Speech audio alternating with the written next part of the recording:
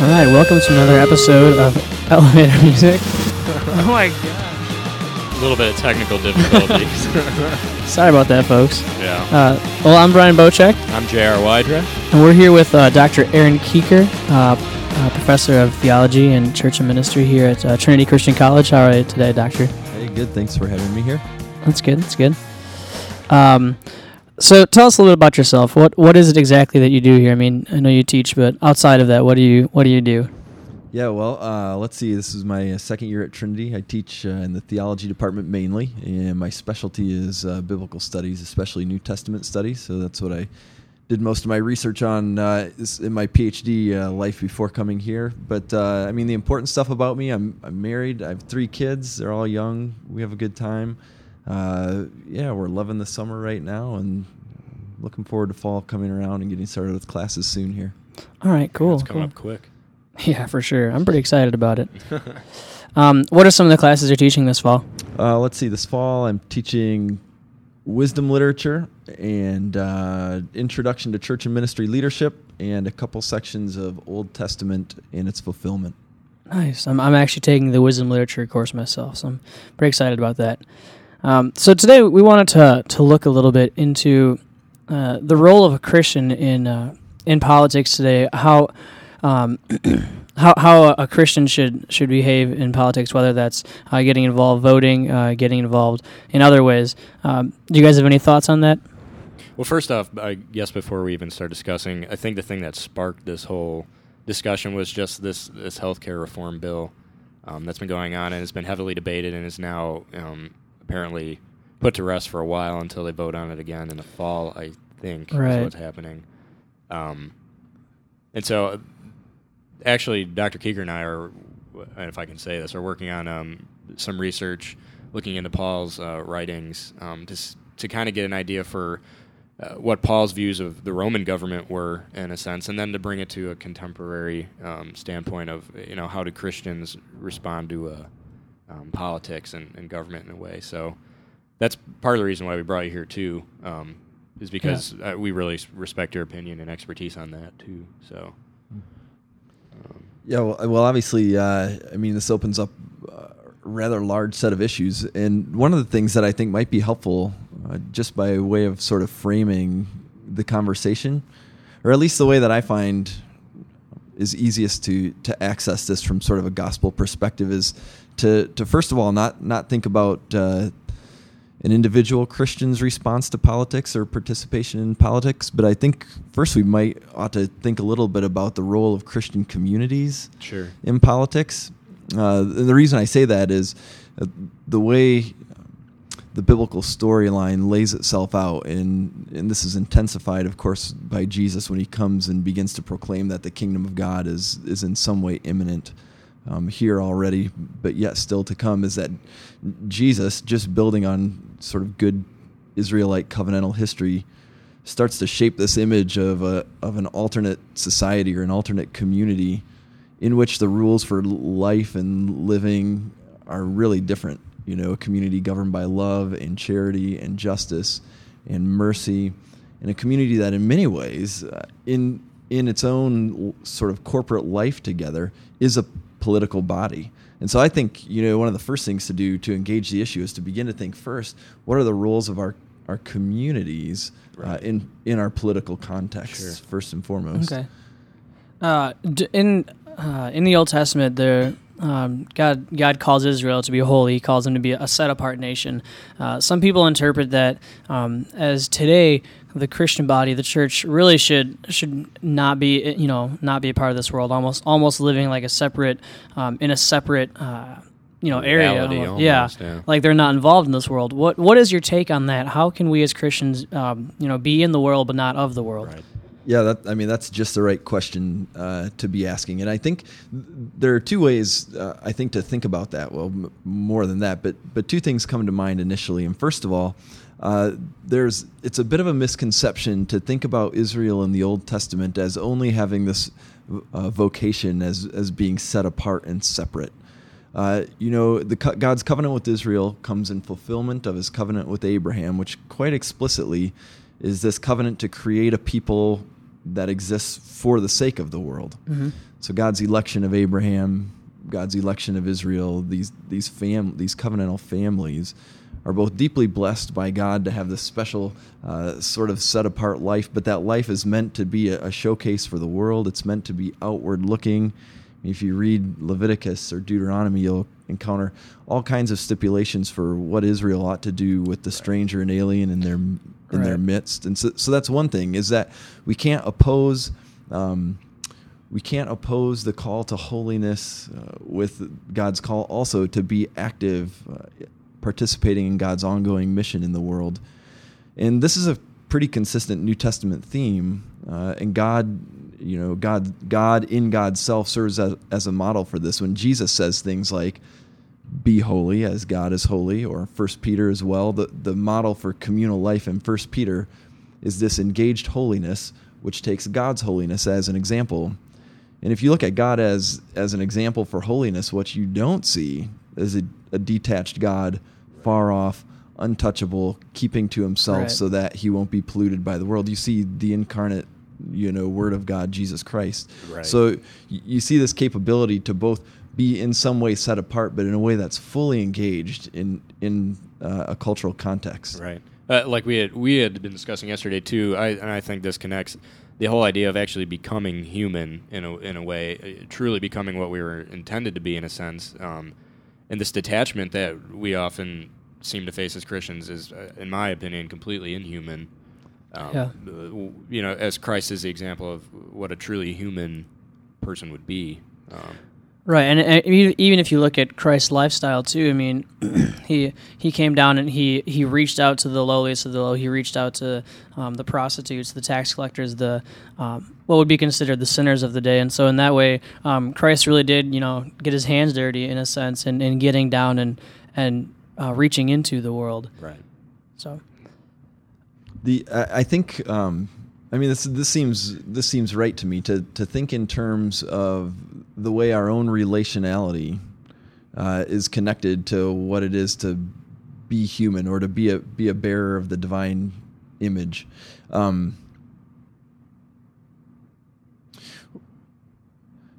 In a sense, when we're talking about politics and political engagement, we're talking about ordering relationships. Right. Yeah. Our governments exist at their best to help order relationships for the sake of human flourishing, right? Or for the common good, or governments use all sorts of different kinds of rhetoric for that. The scriptures are quite clear that that's a divinely sort of ordained vocation for human governments. Right. That's exactly right. Where I think our reflection on the Christian community comes into play is that in sort of a particular way, the ethical teaching of Jesus, which builds, of course, on the teaching of the Mosaic Law, paints for us sort of an alternative picture of what it looks like to create a community that allows for human flourishing. And so when we're thinking about things like the healthcare debate, or pick your difficult governmental issue in which Christians are typically engaged, sometimes I would suggest that the wrong starting point is sort of what's my individual role as someone who can go out and create cultural change on this issue, but rather how can we as a local community create what some people have called plausibility structures? How can we show that there's a different way for humans to deal with healthcare among themselves? How can we show that there's a different way to think about diversity? How can the church stand up and say, well, abortion truly is a problem, but you know what? We will take your babies and raise them. So how, in many ways, our culture suffers from this profound lack of imagination, in that we can't imagine our way out of our problems anymore. Right. We can't imagine a different way of being, thanks to the deep effects of sin in our life. But what would it look like for the church to be a little laboratory that says, well, here is a plausible way to be human, and then to offer that picture as sort of a starting point for the church's own engagement in governmental issues in the broader human community? Sure. I think that touches exactly on. There are a lot of examples throughout history, I think, where we've slowly let the church slip away from that role in a sense, and we begin to rely on so many other sources to create this order that I think you were just discussing too. Where we begin to rely on earthly governments, in a sense, that do not give God necessarily the glory that He's due to fulfill all of these needs, in a sense, too. I think of things like Social Security and things like that, which was a necessity maybe at the time, but now, for instance, I mean, that's just one more example of another hot button issue. I guess I could say there are countless ones where we begin to rely on, like you said, I mean, we have a one-track mind, in a sense, and what we rely on. Right, and I've heard it said too before. One of my buddies is he is not a Christian, and he doesn't follow the Christian faith at all. Does not really follow a lot of Christian law or Christian policy, if that makes any sense. He doesn't really believe in a whole lot of the Bible's teachings, and so when it comes down to politics, he argues not from a Christian standpoint, and he says. Or at least he argues to me that when I argue from a Christian standpoint, it's not really valid in politics because I'm arguing from the Bible's the Bible's set of rules, the Bible's teachings, whereas his truth is something different. And so in that sense, it's almost, he says, at least, that it's almost wrong for me to vote one way or another on a policy, on a bill, on something like that. He says that it's wrong for me to vote on that based on my religious beliefs and my religious views because I can't enforce what I believe onto him and take away his freedoms like that. It does, it does seem to me like we need to be a little careful in sort of labeling, policy options as the Christian or not the right. Christian option. And I didn't. That's not what I heard you suggesting there as you sort of described your friend's response. But I do think that sometimes Christians have fallen into the trap of being a little too quick to decide which side of policy God is on, and maybe a little bit too slow to think about the biblical teaching and the long Christian theological tradition that has affirmed the fact that wherever there's truth and beauty and justice and goodness, in some way, that's a participation in God's gracious giving of God's self to the world. Sure. And so, I would never want to posit that we should oppositionally place sort of the life of the Christian community over and against the life of the polis or the state or something like that. But I would suggest that one role of the church, one prophetic role in culture, is to exist as an alternative way of configuring human community. Sure. But not, as we started off, saying right at the front end, not in a way that, includes walls built high so that there can be no cultural contact. Just the opposite. Right. An engaging hospitality that says, look, come and participate in this kind of community, and that welcomes the other and the stranger, even those who may disagree at deeply fundamental levels, to come and participate. Definitely. So, I think it's time for a commercial break really quick, and then we'll get back to our discussion. This is elevator music. Clothes. Wear some. Another fantastic sponsor. We are really hurting for a real sponsor. Again, if anybody wants to sponsor us, or even just give us a commercial for a sponsorship, we'll play it. We're also still hurting for a tagline. So if anyone has any good elevator taglines right now, the reigning champ is the lowdown on what's up. So if you got anything better, let us know. But we are back with Dr. Aaron Kuecker, discussing the Christian's role in a sense, and not just singularly, but the Christian community's role in politics, and really in culture in general. I don't know if you guys have anything else to add to that. One example that comes to mind, back when President Obama was running up for election, my grandparents called me and they were like, "Oh, who are you voting for?" and whatnot, and they started hounding me on that. And I told them I wasn't sure yet, and that was a true statement. And they immediately exploded with the fact that, you can't vote for Obama because Obama is, supports abortion, and that's not a Christian thing to do. And so it began to play in my mind, like, where should we draw the line as far as taking away other people's freedoms for what we believe in? Again, kind of touching back on the same subject. I don't know if that makes sense to either of you. Yeah, you might need to say just a little bit more about that for me to sort of understand what you're getting at. Like, one thing that I struggle with is, as a Christian, for me to say something is wrong, and this does kind of come from a relativistic point of view, but for me to say something is wrong, I don't know if that actually means that it is for another person. So in a sense, like, let's say that you believe in abortion. Well, I coming from my perspective, like, I don't, God calls us not to obviously kill other people, and so in that sense, like, I don't know if it's right for me to enforce my laws on you, because by me saying you can't do that, I'm taking away your freedom for my religious beliefs, if that makes sense.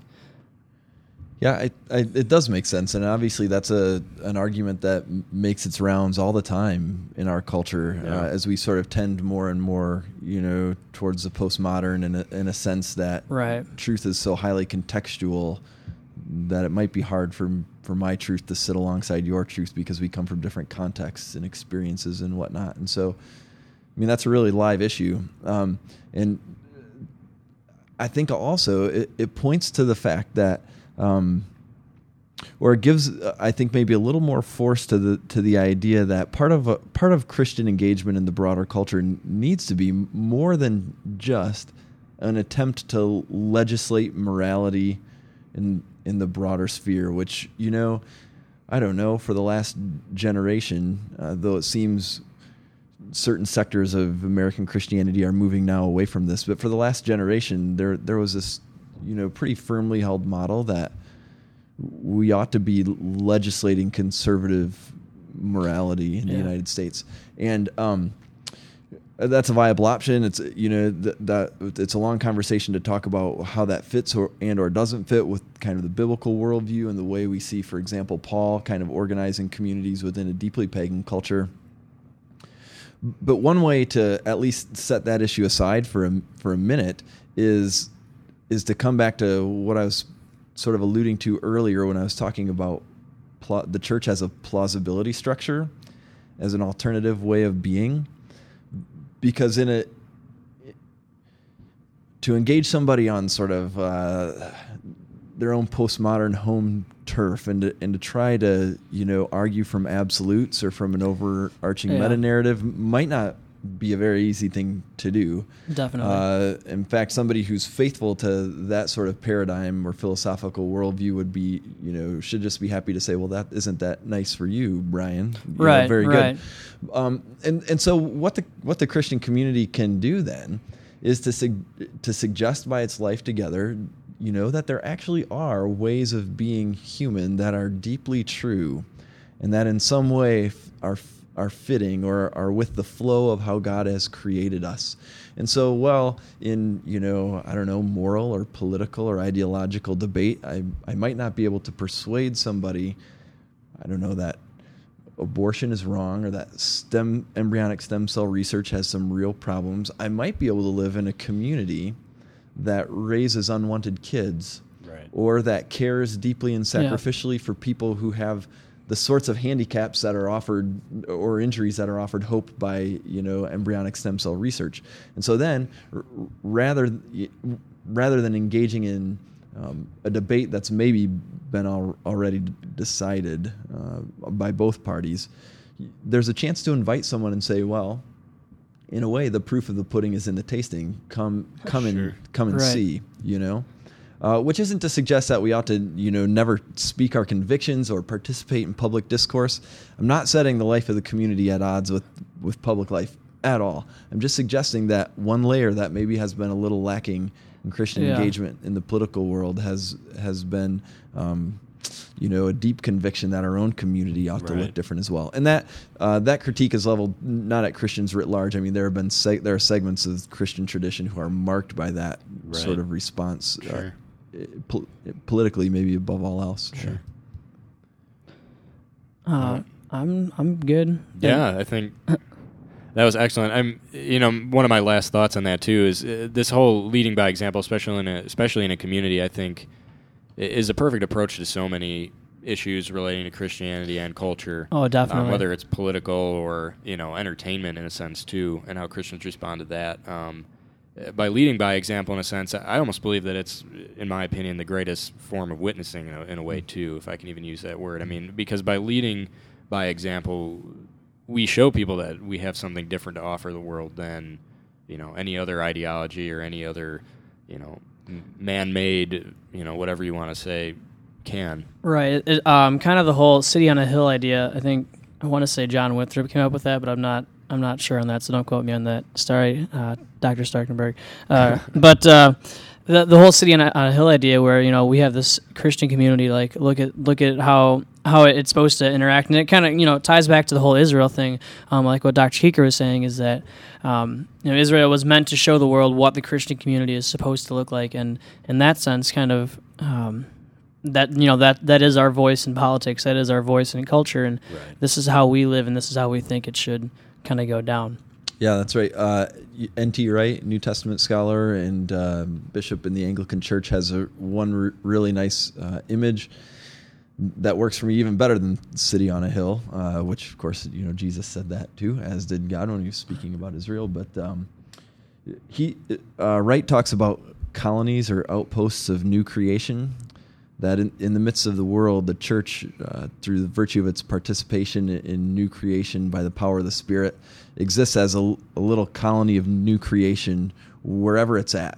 And so when people wonder what the world to come will look like, it's the vocation of the church, not up and apart and out there, but in the midst of its culture to exist as a little bit of an anticipation of the world that is to come, thanks to God mediating God's self to us through the Holy Spirit. So that works really well for me, and it helps me to think about what it is for us to live together in the world. I think that also touches kind of on a very important topic in that the new creation, the new heaven is not something that there's a misunderstanding that we're going to be going away to this new heaven. It's something that's going to be coming down to us in a sense.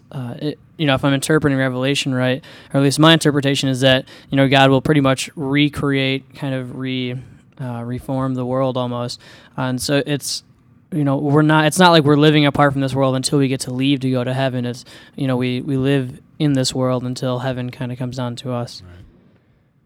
So, but thank you so much, Dr. Keeker, for coming by and taking the time to discuss this with us. We really appreciate it.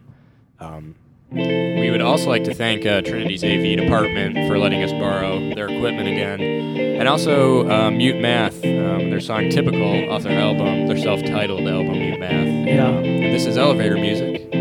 So we'll see you later.